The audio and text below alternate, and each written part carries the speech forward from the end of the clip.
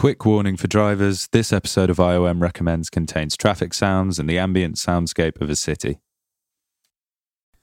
Ruf Dug, known affectionately to the world of electronic music as Ruffy or perhaps Simon, is a producer and DJ based in Manchester, England.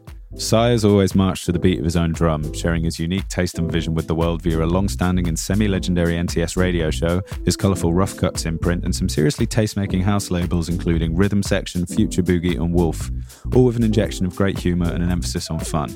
He's not oblivious to the privilege of doing his hobby for a living. We picked his brains on all things Manchester and even managed to fit in a tale about fixing Flying Lotus's laptop at Red Bull Music Academy the year the two took part in the initiative. Without further ado, IOM recommends Manchester with Ruf Dug. IOM recommends local scenes, global conversations. Cool. So should we get into it? So Si, Ruf Dug, welcome to IOM Recommends. Thank you for joining us.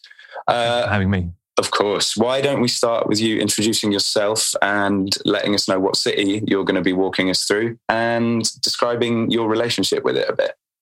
Okay. Hello, my name is Simon. I am better known as Ruf Dug, and I am from and live in Manchester.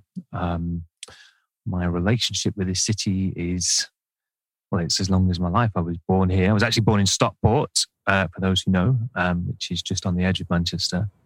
I've lived here nearly all of my life. I lived in Australia for 8 years, and I've lived out of town a few other times, just for short periods of time. But apart from that, I've spent my whole life here in Manchester. I love it here.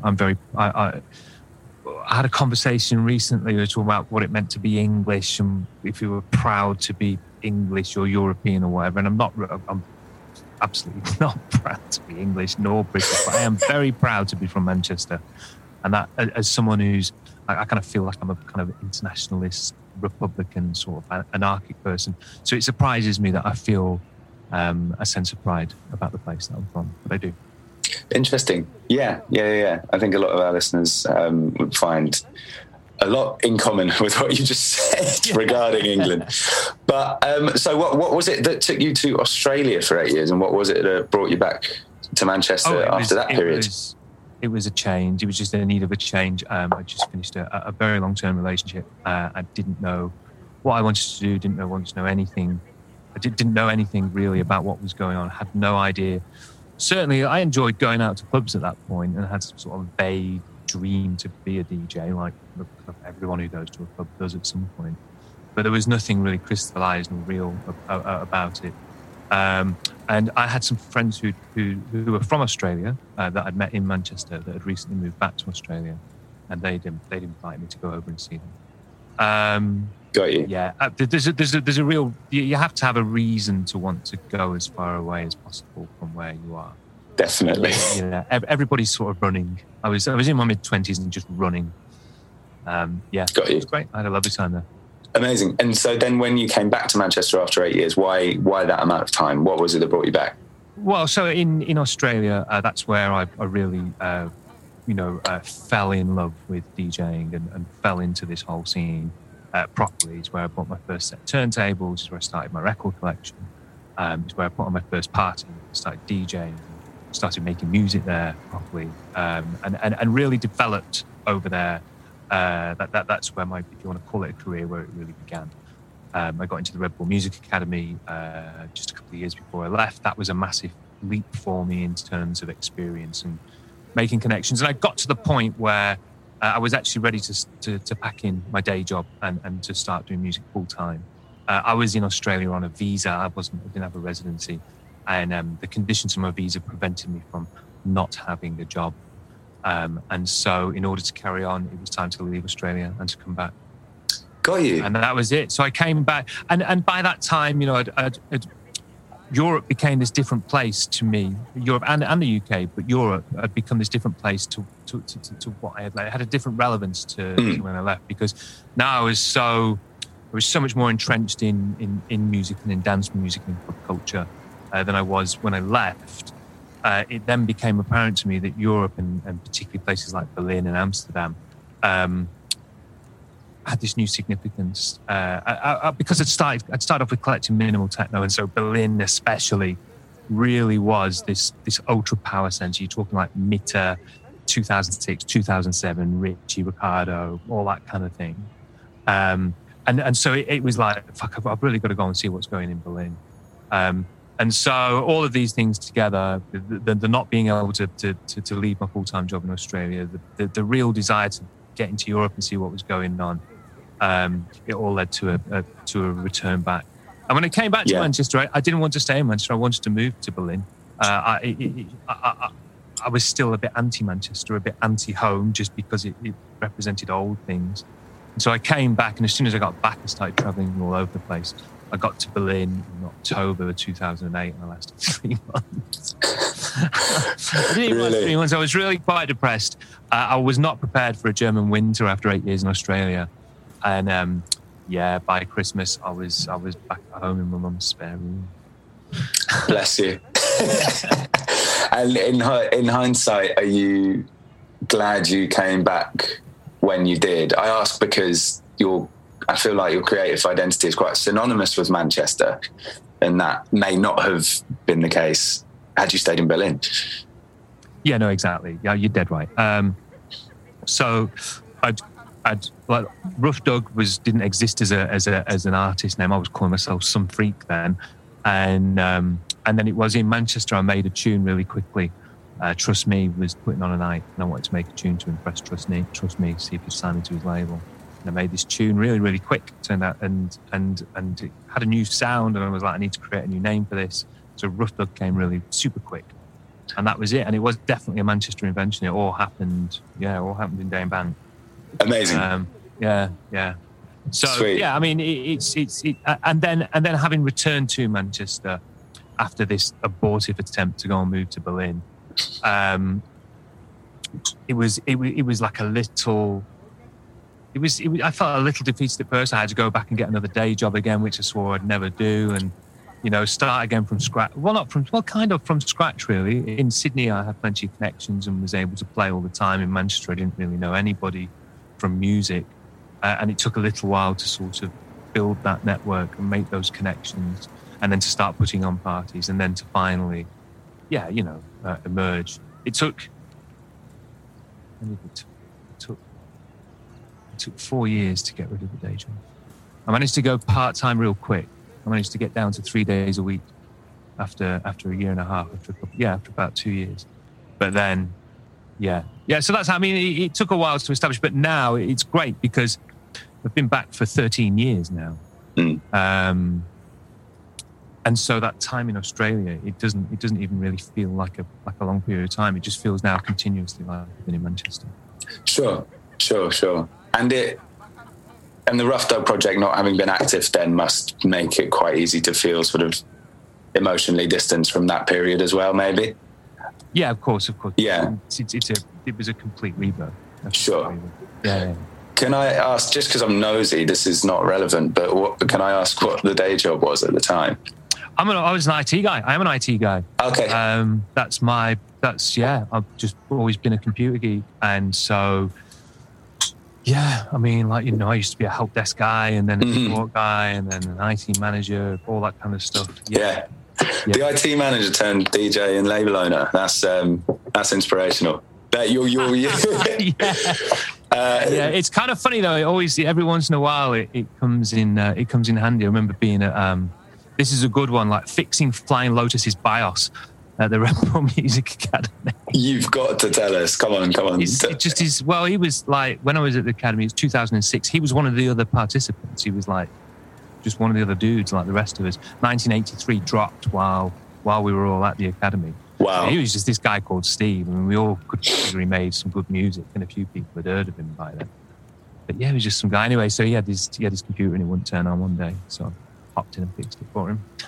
Absolutely amazing. Just needed a BIOS reset, that was all.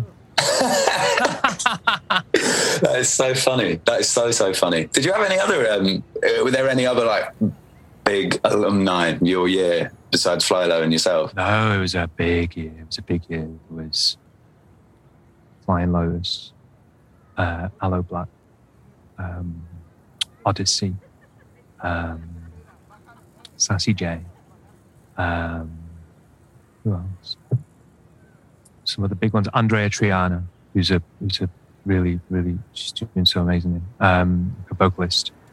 So not all from dance music either. Like many people have sort of branched out and done other things. Who else? Bloody hell! I'm forgetting many more. It was a big year. It was a big year for participants. Yeah, that sounds like a huge year. And it was still when you could get in if you were a nobody, because I was most certainly a nobody. Like as it progressed, you know, you sort of, there were very few people who were in that didn't have 5,000 MySpace friends or a 12-inch or a manager or an agent. But at the time I was getting in, you could still be just nobody and get in. And and plenty of people went on to do many things. I think everyone's still involved in music and plugging away in some regard. But then quite a few people did rise very high. Amazing. We do quite a lot of reminiscing about our BMA at IOM, and I think we really, really miss the. What am I trying to say? I miss. It was as a kind of young music maker turned person, sort of working roughly in this world. I kind of miss knowing it was happening. It's really. I mean, I think it's good that it ended when it did. I think it was absolutely the right thing to do. The world that it ended in versus the world that it emerged in are two very different places. Now, if you try to do a Red Bull Music Academy exactly like that, it would be considered an incredibly hackneyed, crude brand activation project, come up with some idiot intern who should be fired immediately. When it launched in 1999, it was groundbreaking. Yeah. No one had ever thought about doing anything like this before. No one had ever. So what? Red Bull are paying these people to do, and they're going to put them in a hotel. And what are we getting for it? We're getting video. We're getting videos on the internet. That's it. And they went for it. You know, they really went for it. After the financial crisis in 2008, there seemed to be a change. Red Bull seemed to be, or maybe it was just because Red Bull bought another Formula One team, but there seemed to be because what was so amazing about it was just these three crazy guys from Germany. Yadastar is the name of the agency that came up with the concept, and Red Bull just gave them the money and left them alone, and they were able to create this amazing thing. And then I think sometime around 2008, 2009, I think Red Bull started to want more control, and you started seeing this was sort of where it started. You started getting more famous participants. You started getting then you got like fucking Bjork doing lectures. You know, it was intense. But you know, you felt like there was a bit of influence from corporate that maybe wasn't there beforehand. Which is, you know, it's not a complaint. That's just how it works. It's amazing that they're allowed to get away with it for so long. But now, this conversation that you and I are having, the fact that this is an acceptable thing, podcasting, Patreon, all these kind of things, they all owe such a great debt to the Red Bull Music Academy, because it was the pioneering sort of guerrilla marketing activation, however you want to describe it, form. And the content is just amazing, and the lectures are brilliant. But now you can go and subscribe to Martin's Patreon, and he'll teach you directly. You don't have to win a little writing competition first in order to be able to do it. You know, it was a much more nuanced area. No, that's so true. It was great. It was amazing. My favourite lecture is probably Theo Parrish from Seattle. It's brilliant. Amazing. Really good. Harvey's from Seattle is amazing as well. Nice. I find myself going back to a few years ago, Tim Hecker did one, and I love his music. I love ambient music. And there's just this amazing line of discussion that he goes down where he's talking about just his approach to recording organs in churches, and he just thinks about music in such an interesting way. They all seem to go. Shackleton went through a drawbar organ phase as well. Have you ever heard any of the thing he did on? I think he did it on Pearl. It was the Drawbar Chronicles or something. I've not heard it. I've seen Shackleton. I actually saw him perform, and he had like this tiny little. It was like a little portable organ, but you know, because they've got like the stops that you pull out. Yeah. And so it was just a teeny little box with these stops that you could pull out, and it just sounded like a church organ. Yeah. As if you could get that sound from that is like needs to be cavernous, essentially, from like some tiny portable box. That's absolutely amazing.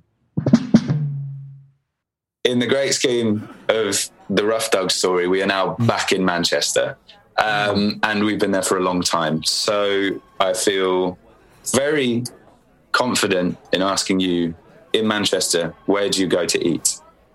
Well, it's really good here right now these days. I don't know if it's always been like that, but there's just so much amazing food in Manchester, and there's a scene around it. I don't know if it's been accelerated because of the last couple of years, because eating was one of the first, social things that opened up and people really dived into it.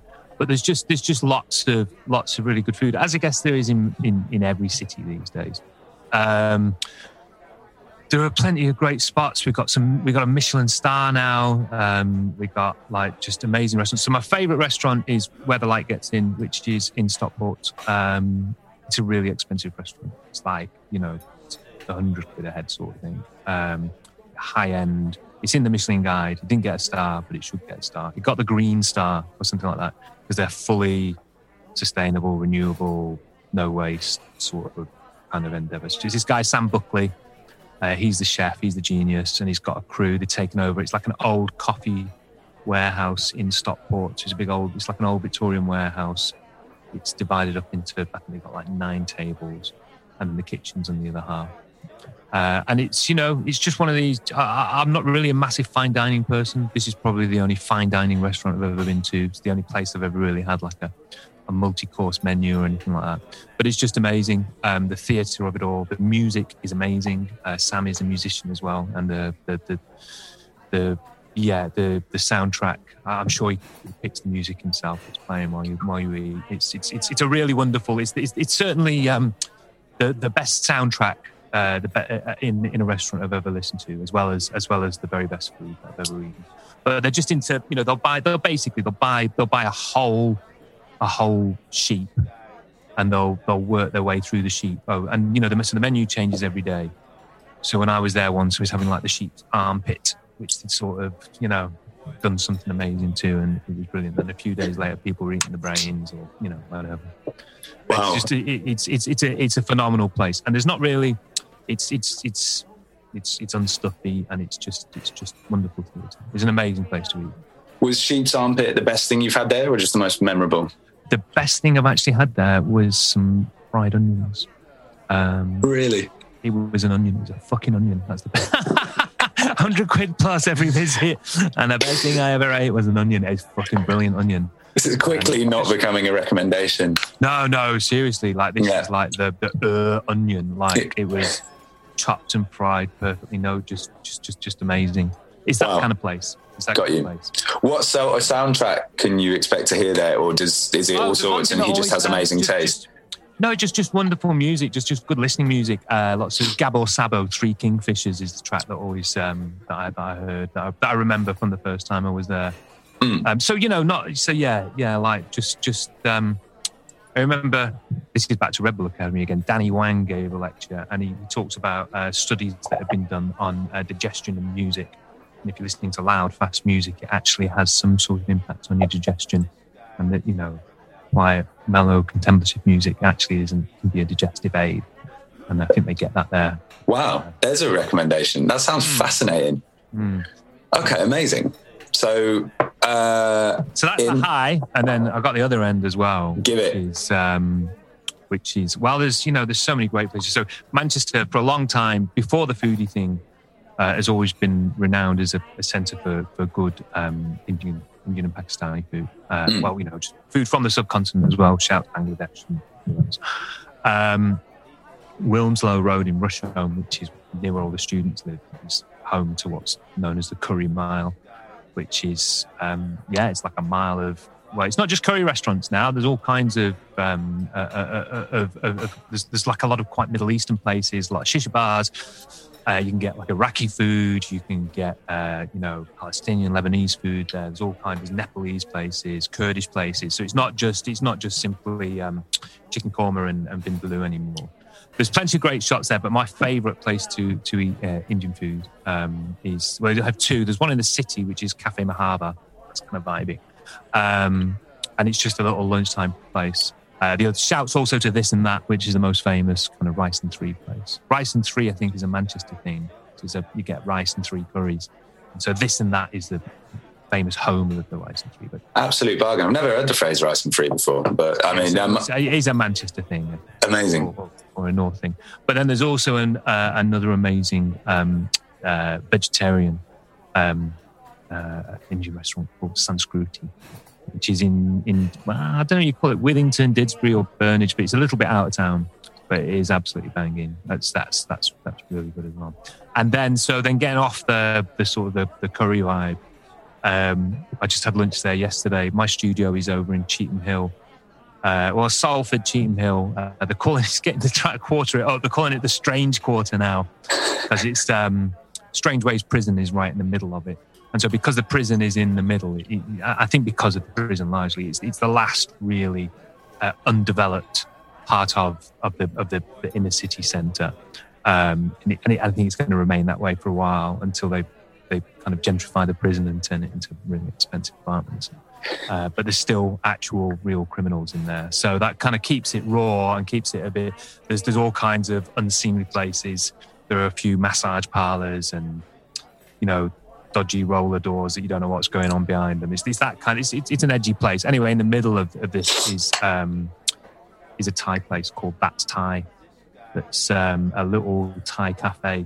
It's in this building that also has an MOT garage, a computer repair shop, and a massive part above it. So it's kind of like a one-stop shop. You can get everything you need if you really want, and then have world-class Thai afterwards. And it really is. It's just a small little Thai cafe.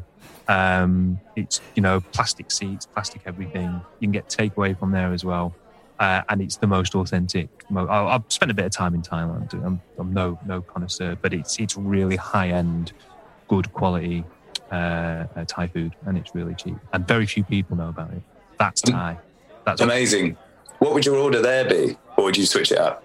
I just work my way through the menu. Yeah. Yesterday I had just chicken and cashew nut stir fry. It was just absolutely banging. But they do. They do all the curries. They do this thing called la mu, which is like minced super spicy pork. And then they do. I've not had the omelette yet.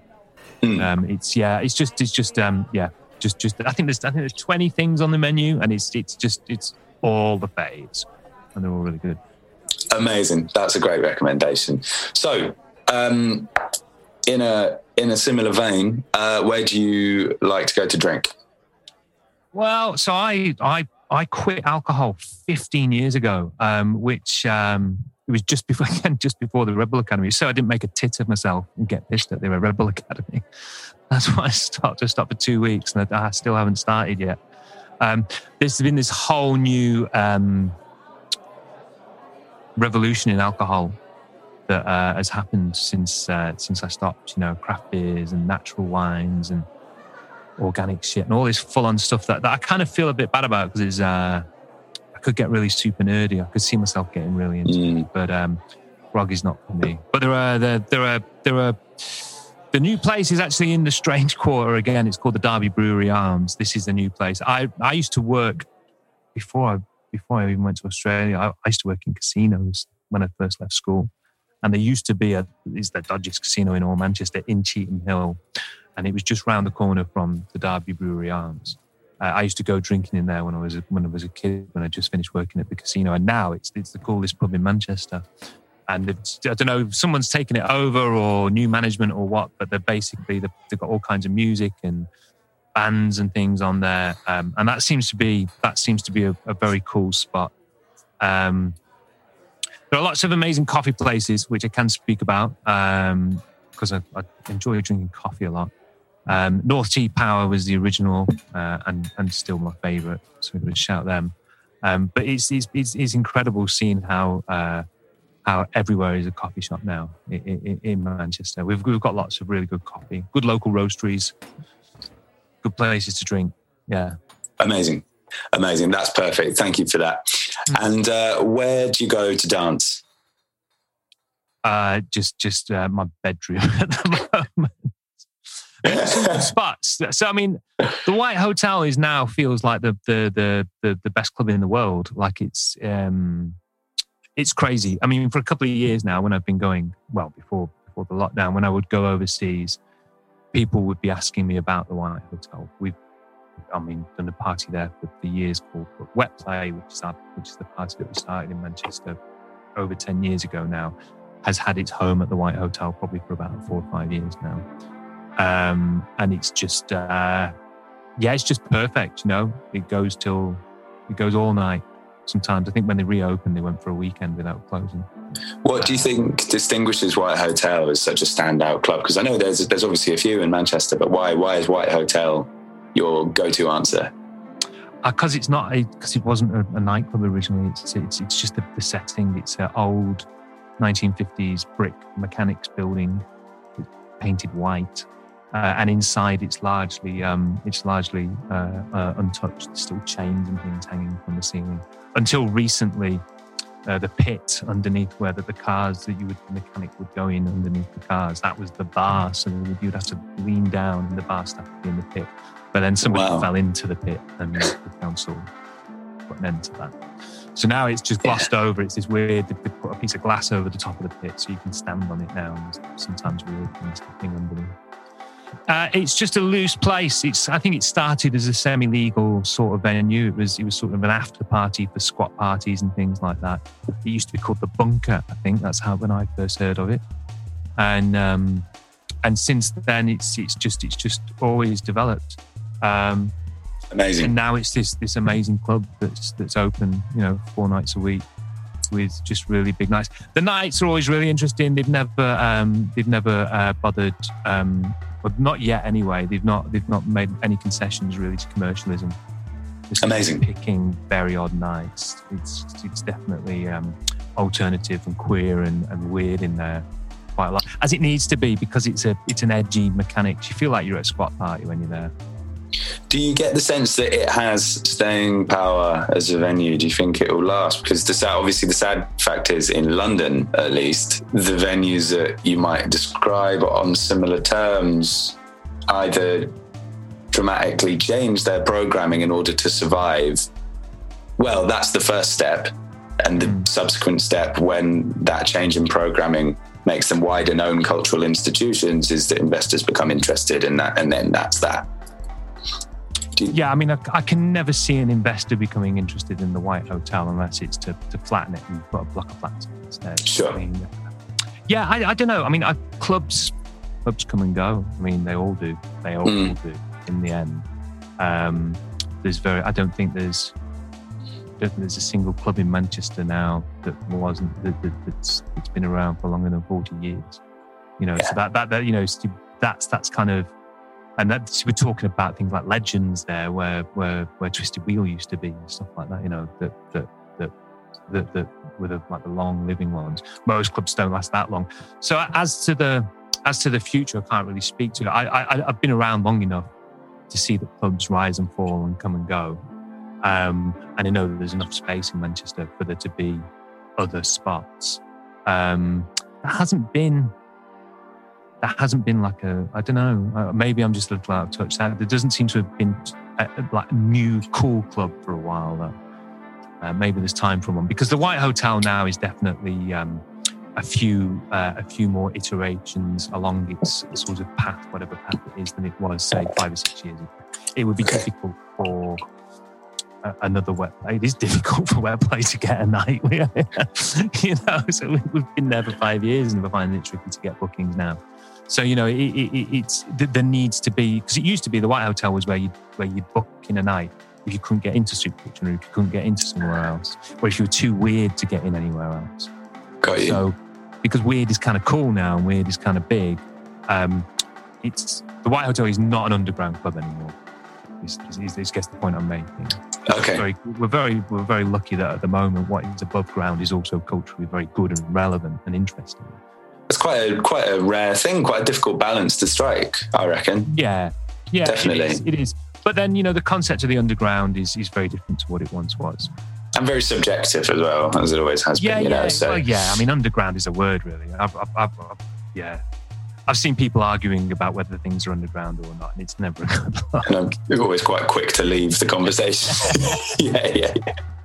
Cool. Okay, no, that's super interesting. Thanks for that. And you are, by your own admission, someone who has been crate digging since before it was cool. So I would love to know where you dig for records. Yeah, we've got King B Records. I mean, it was in The Guardian this week as one of the 50 top independent shops in the UK. As you do. And there was King B and then this place Form, which is like a homeware shop, and they were the only two Manchester entries in this entire list. King B's terrific. It's not far from here. It's just up the road in Chorlton. Really good second-hand place. It's really close to like Hume and Moss Side. So when a lot of people started getting rid of the collections 10 years ago, loads and loads. This is why one of the reasons why Street Soul is so popular now is because 10 or 15 years ago, a bunch of us were buying loads of dirt cheap Street Soul from King B because that's the only place because you could get it there, and nobody was really bothered about it. And then we all started playing it, and now it's all worth a bomb. Yeah, really good selections, really great music. I don't know how they source all the records. I think it's just the proximity to one of the largest sort of Black West Indian populations in Manchester, which is, which has its own sort of music scene and own sort of value placed on collecting. It's interesting, you can go to different places. There's a place called Endless, which is in Prestwich, which has got a big Jewish community, and you've got a place to go for all the really amazing white music. And then King B, because it's close to Hume and Moss Side, place to go for all the really amazing black music in Manchester. And then, like in terms of new shops, then there's Piccadilly is a standout favourite, and then there's Tom Horton has started a shop in Stockport called All Night Flight, which is the closest thing Manchester has to like a Red Light Records or I don't know, something like that, or an Idle Moments, if you like. And he has a fantastic, very well curated, to use that awful word, collection of records for sale. That are often quite expensive, but worth it. But he's a new record shop. He's open somewhere relatively central in the city, so he doesn't have the advantage of steady stream of customers thanks to a reputation he's built over decades. He's opened recently, and it's not the way it's 2021, and he's got to do something. I think he's doing all right. I think he's doing okay because he's just made that decision to. Tom used to work at Eastern Bloc. He knows records, and he's got that. He's sort of been able to catch that wave of people who, like, I guess he was all the kids he was selling good techno to, like 5 or 6 years ago, and now like in their late 20s, early 30s, and still love listening to music, but they're ready to move beyond techno. But that's the sound palette, and so now they're interested in getting into weird industrial stuff.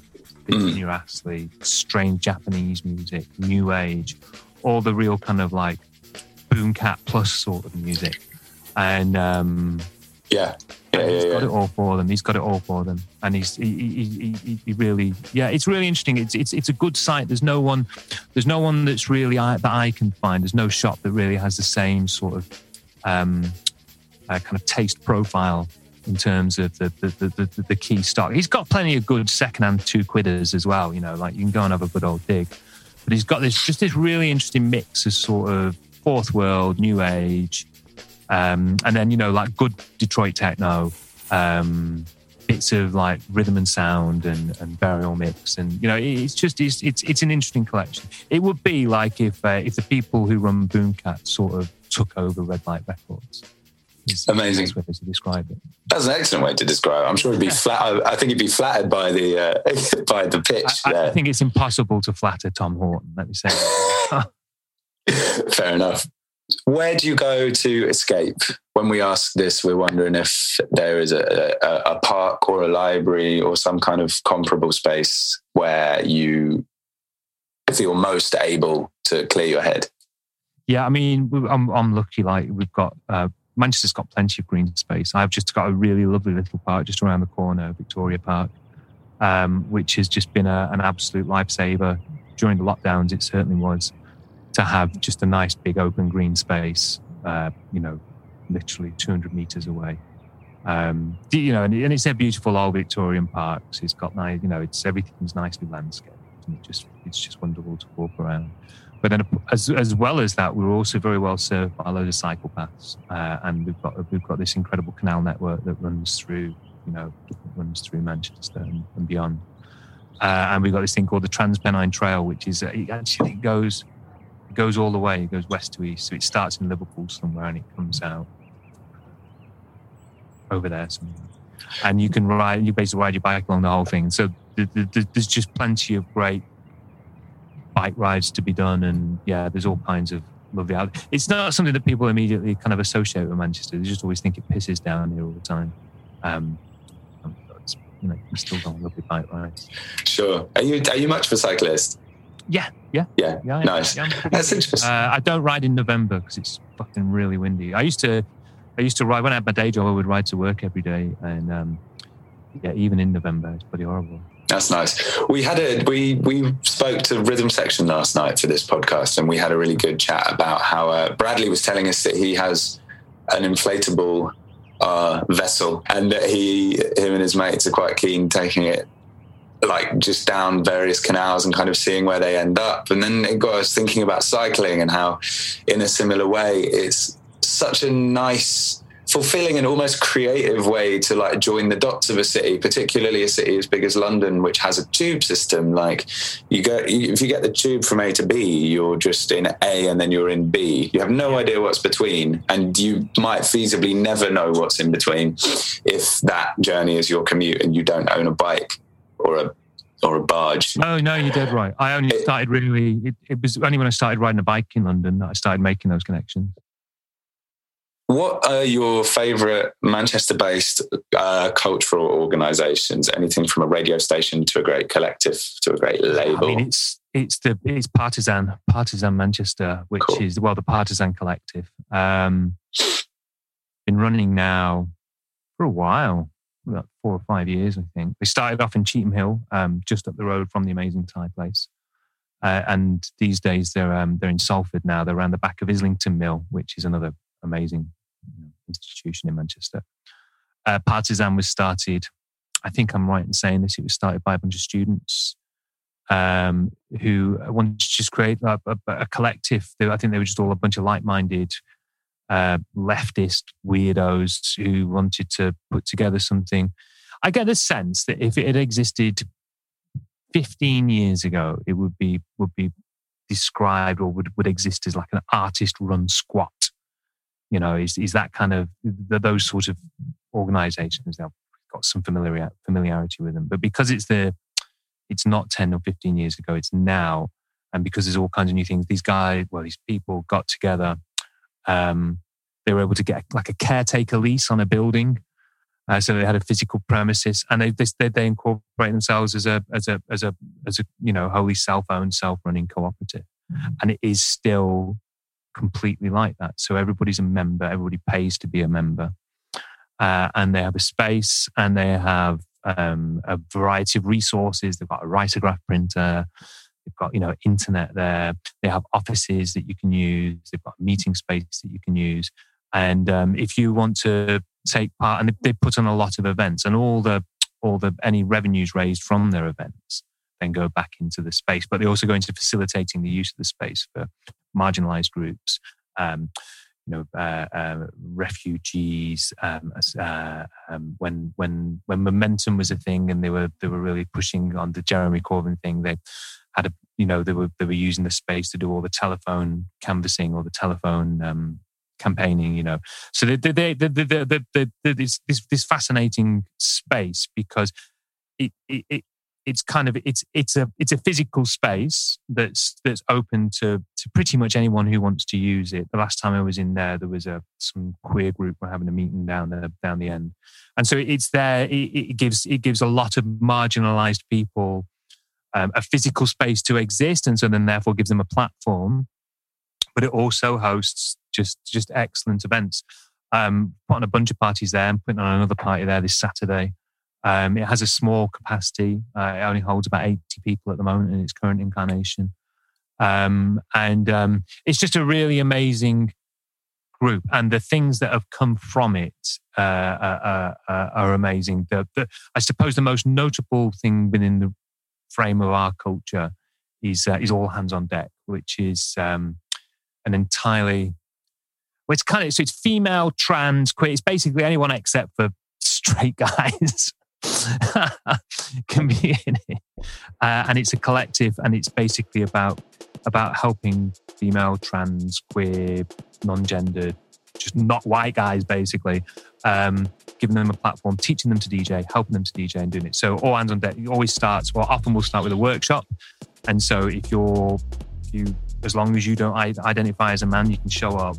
And then, and there's you'll be brought in and they have loads of decks set up and everyone's taught to that. You know, because it's, you know, it's like, man, it's so fucking blokey being a DJ. It's just all these dicks swinging around, you know, and you can see, I've experienced it, one step removed, how it's intimidating. It's intimidating for guys, you know. If you're a female and you're in that environment, it can be super intimidating. So they're all hands on deck is all about smashing that and creating loads of opportunities for non-men to get on the decks and have a go. And so there's a core of, I think, about 4 or 5 who started doing it, and you know, they're always there, and they're all terrific DJs, and they're not just, you know, they're actually really good DJs. And these days they've got a real profile. They'll go out and play gigs and do all that kind of thing. So it's kind of cool because you're showing up now, and here's these, you know, you've got these great role models immediately, and then you go through, you know, you have your workshop, you try scratching a record, you can mix in an MP3, whatever works, have a buzz, and then they have a bit of an open deck session afterwards. You can go and play some tunes and everyone will have a dance, and then they just have a rave. And it's amazing. It's been going for a while now. And anybody who goes along is automatically then part of the collective. So just like showing up, then you're in the gang, that's it. And if there's ever an open decks, then you're a member of All Hands on Deck, and you can go along and have a go if you want. Incredible. It's like the exact opposite of what lads would do. Yeah, I couldn't agree more. Yeah. Which would just be like a room full of record boxes and lots of lads with sharp elbows. Just ensuring that no one else gets a go. None of that would have... I'm sure it would have been possible, but Partisan provided what you need in order to do that. You need a space that's going to be open and going to let that happen. And the founders of Partisan, is it still the same core group who started it years ago who operate it today? There are a few people who are involved at the beginning that are still involved, but many, it's sort of evolves and it moves along. It's a nebulous beast. Quite a kind of young guns. It's a super young one. I think I don't know if I'm the oldest member of Partisan, but I've got to be one of them. And it's it's such a terrific organisation. The way it's set up, the way it's run, the way it carries on doing things, is just really great. And all the people involved are just so wonderful. And it seems to not have an agenda. I don't know. I don't know. Maybe it does, or I can't just. But you just feel like it's just. I feel like it's an amazing place. I love it because it's a space. I'm able to access it. You know, they're going to let me go in there and put on my weird little parties, so I can do my crazy little experimental things here in Manchester and just make all these mistakes in places like this. And it's great to have a space like that. So I have this party this Saturday. I'm putting my sound system into it. I've been building this audiophile sound system. We do it as a fundraiser for Partisan. So they're just going to take all the money. It's not going to cost me anything to put it on. I've got no risks involved. I just got to show up on my sound system and have a laugh.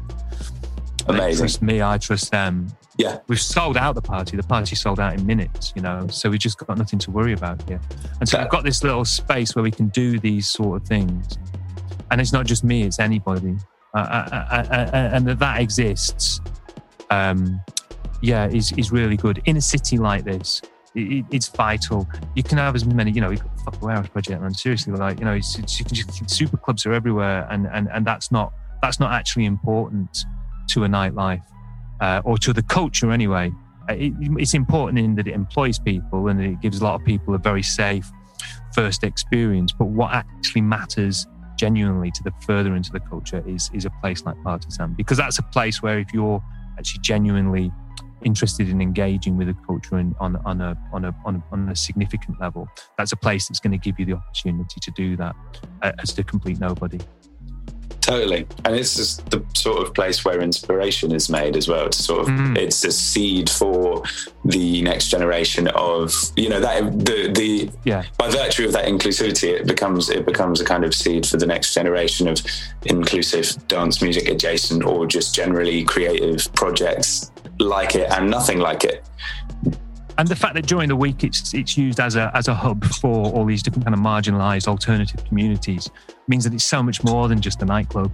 It's barely a nightclub. It's this societal focal point. And then you get all this. You'll get people who are in, like, you know, young queer kids that are just trying to work out what everything means.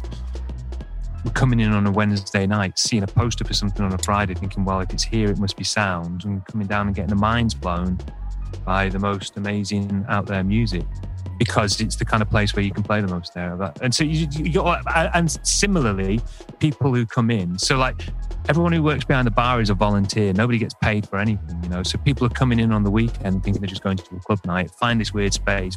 What do you mean you're a volunteer? What do you mean no one's getting paid? And that idea is infecting them, you know, there's wonderful cross-pollination. It's not going to happen in the Warehouse Project.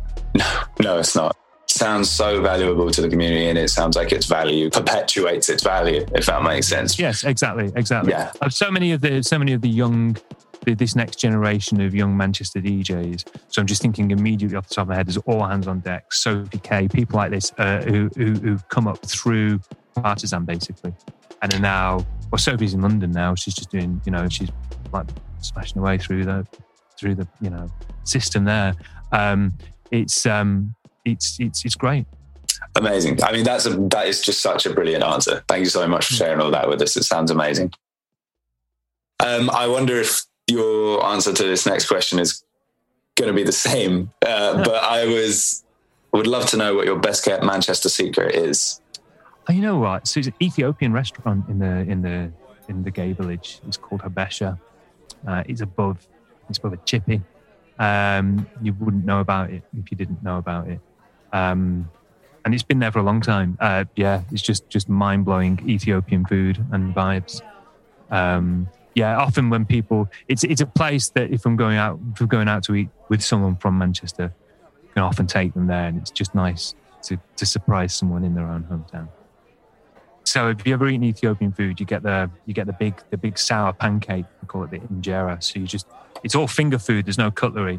So what happens is you get this big pancake that's it's fucking massive.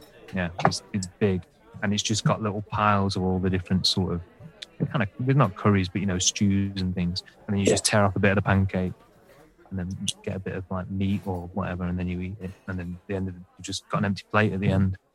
So you just get the big pancake with everything on it. Nice. And lastly, people have like a variety of reactions to this question. The Rhythm Section crew, who I mentioned earlier, were horrified that we had the gall to ask it. But where is over? Forbid you get Bradley to weigh in on something bad. Hideously off-brand, isn't it?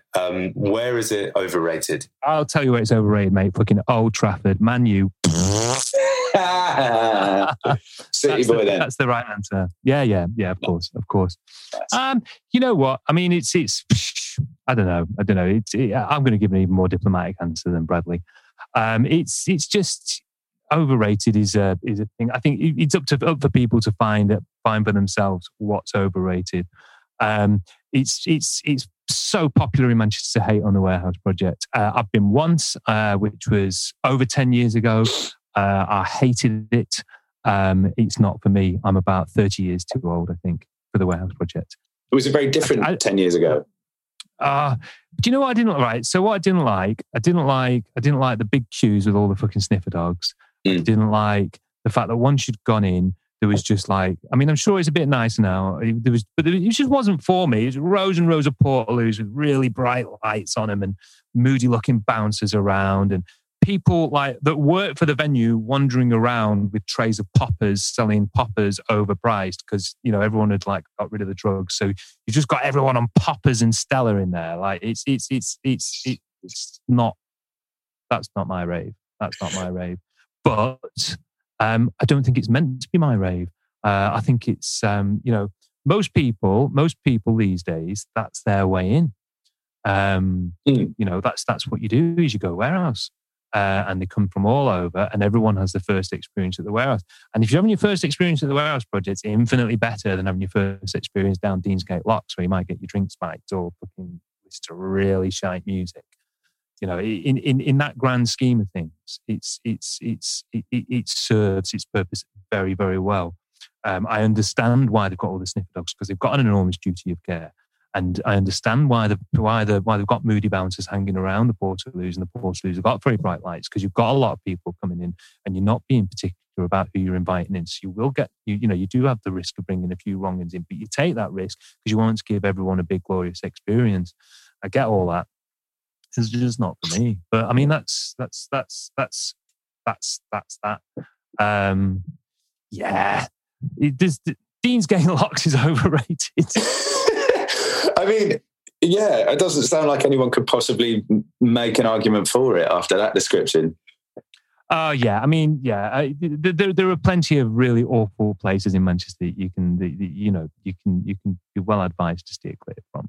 No, fair enough. And you're right, that is an extremely diplomatic answer. I hadn't considered the warehouse project in that way, but you're right, that regulation must make for a safer and more secure first, a kind of gateway party for a lot of people than something else might. Then what happens is people, and because Manchester's got this rich nightlife, this rich, you know, club culture, then people will go to the warehouse project for the first time, will have that experience, and maybe they won't be completely satisfied, because it's not completely satisfying, and maybe that will just kick off some sort of itch, and in the process of scratching it, they'll find Hidden, and they'll find Soup Kitchen, and they'll find the White Hotel, and then they'll find Partisan.